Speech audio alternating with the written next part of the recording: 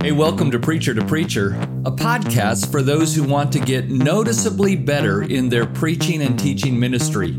I'm Rick Reed, president of Heritage College and Seminary, and on today's podcast, I want to talk to you about the importance of soul care for the preacher.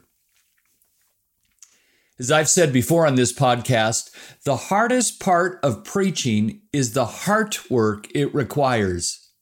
While it's indeed hard work to exegete a passage, to uncover the big idea, to craft a clear and compelling outline, to add the right illustrations and applications, yes, all of that is hard work.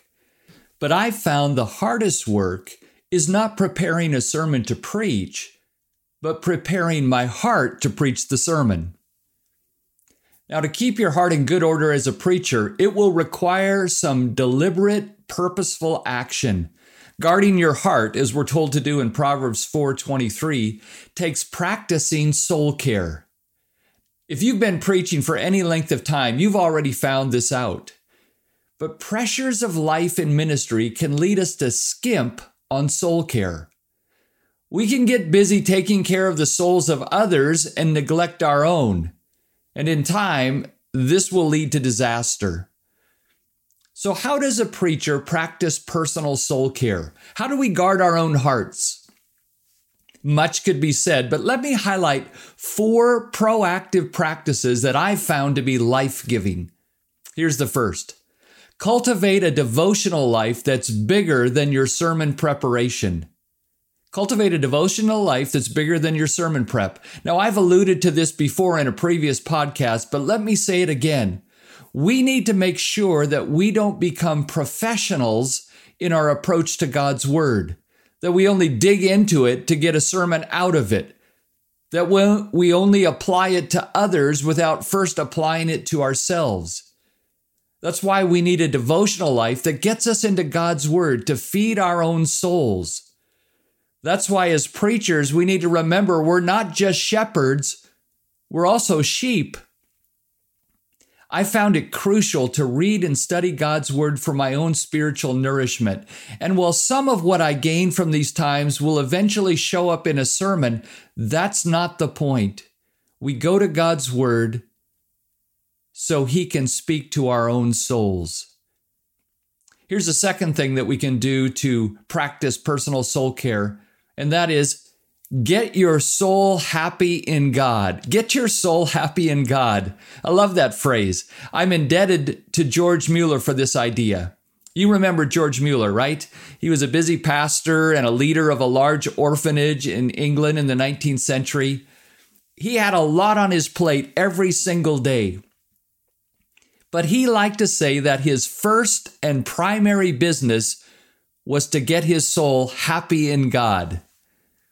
You see, he realized that he would preach and lead out of the overflow of a life that was full of God, full of God's love, full of God's truth, full of God's grace. So he knew he had to get his soul happy in God. Well, how do you get your soul happy in God? Well, I think you know. It's spending time in His presence, so we get to be reminded of His greatness and His glory and His goodness.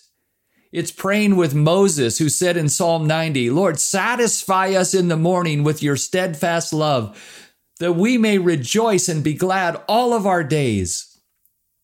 So we go to God and we ask Him to fill us again. But we also take time to enjoy God's goodness in the forms of the many good gifts that He gives us. We get our soul happy in God as we receive and enjoy and embrace His gifts. Those gifts could be a walk in the woods on a beautiful Sunday afternoon, or even a Sunday afternoon nap. It could be the taste of a ripe peach or the love of a spouse. All of these big and little things that God does to bless us, we receive them as His good graces and His good gifts, and we get happy in Him. I like what Joe Rigney writes. He says, God's gifts become avenues for enjoying Him, beams of glory that we chase back to the source. So here's a third thing that will help you practice personal soul care.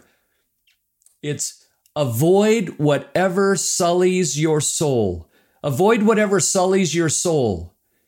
Listen, pastoral ministry comes with many challenges that can weigh our souls down, but nothing messes with us or pulls us down like our own sin. Sin sullies our souls and takes the joy out of our fellowship with God. So we need to guard our hearts by avoiding the sins that sully our souls. I'm not just talking about the more obvious and overt manifestations of sin. I'm also talking about the more covert compromises that we sometimes make. Susanna Wesley, who was the mother of John and Charles Wesley, taught her children to see sin as anything that caused them to sully their souls before God. Listen to what Susanna Wesley said. Whatever weakens your reason, impairs the tenderness of your conscience, obscures your sense of God, and takes off the relish of spiritual things, that to you is sin. You know, avoiding what sullies my soul has led me to forego some things that others seem free to embrace. It might mean choosing not to read a best-selling book or see an Oscar-nominated movie because I know there's content in them that will mess with my mind and sully my soul.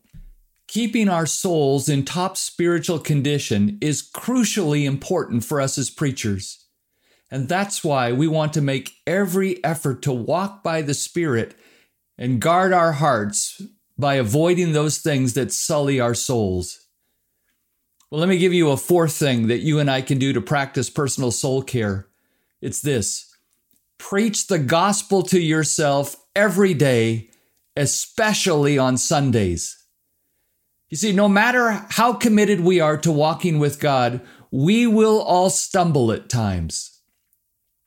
Our feet get dirty as we walk through this world, and our souls sometimes do get sullied. And when that happens, we feel defeated as Christians, and we feel like posers as preachers. How can we preach God's word when we know that we've failed to live up to it? Well, that's why we need to go back again and again to the glorious truth of the gospel.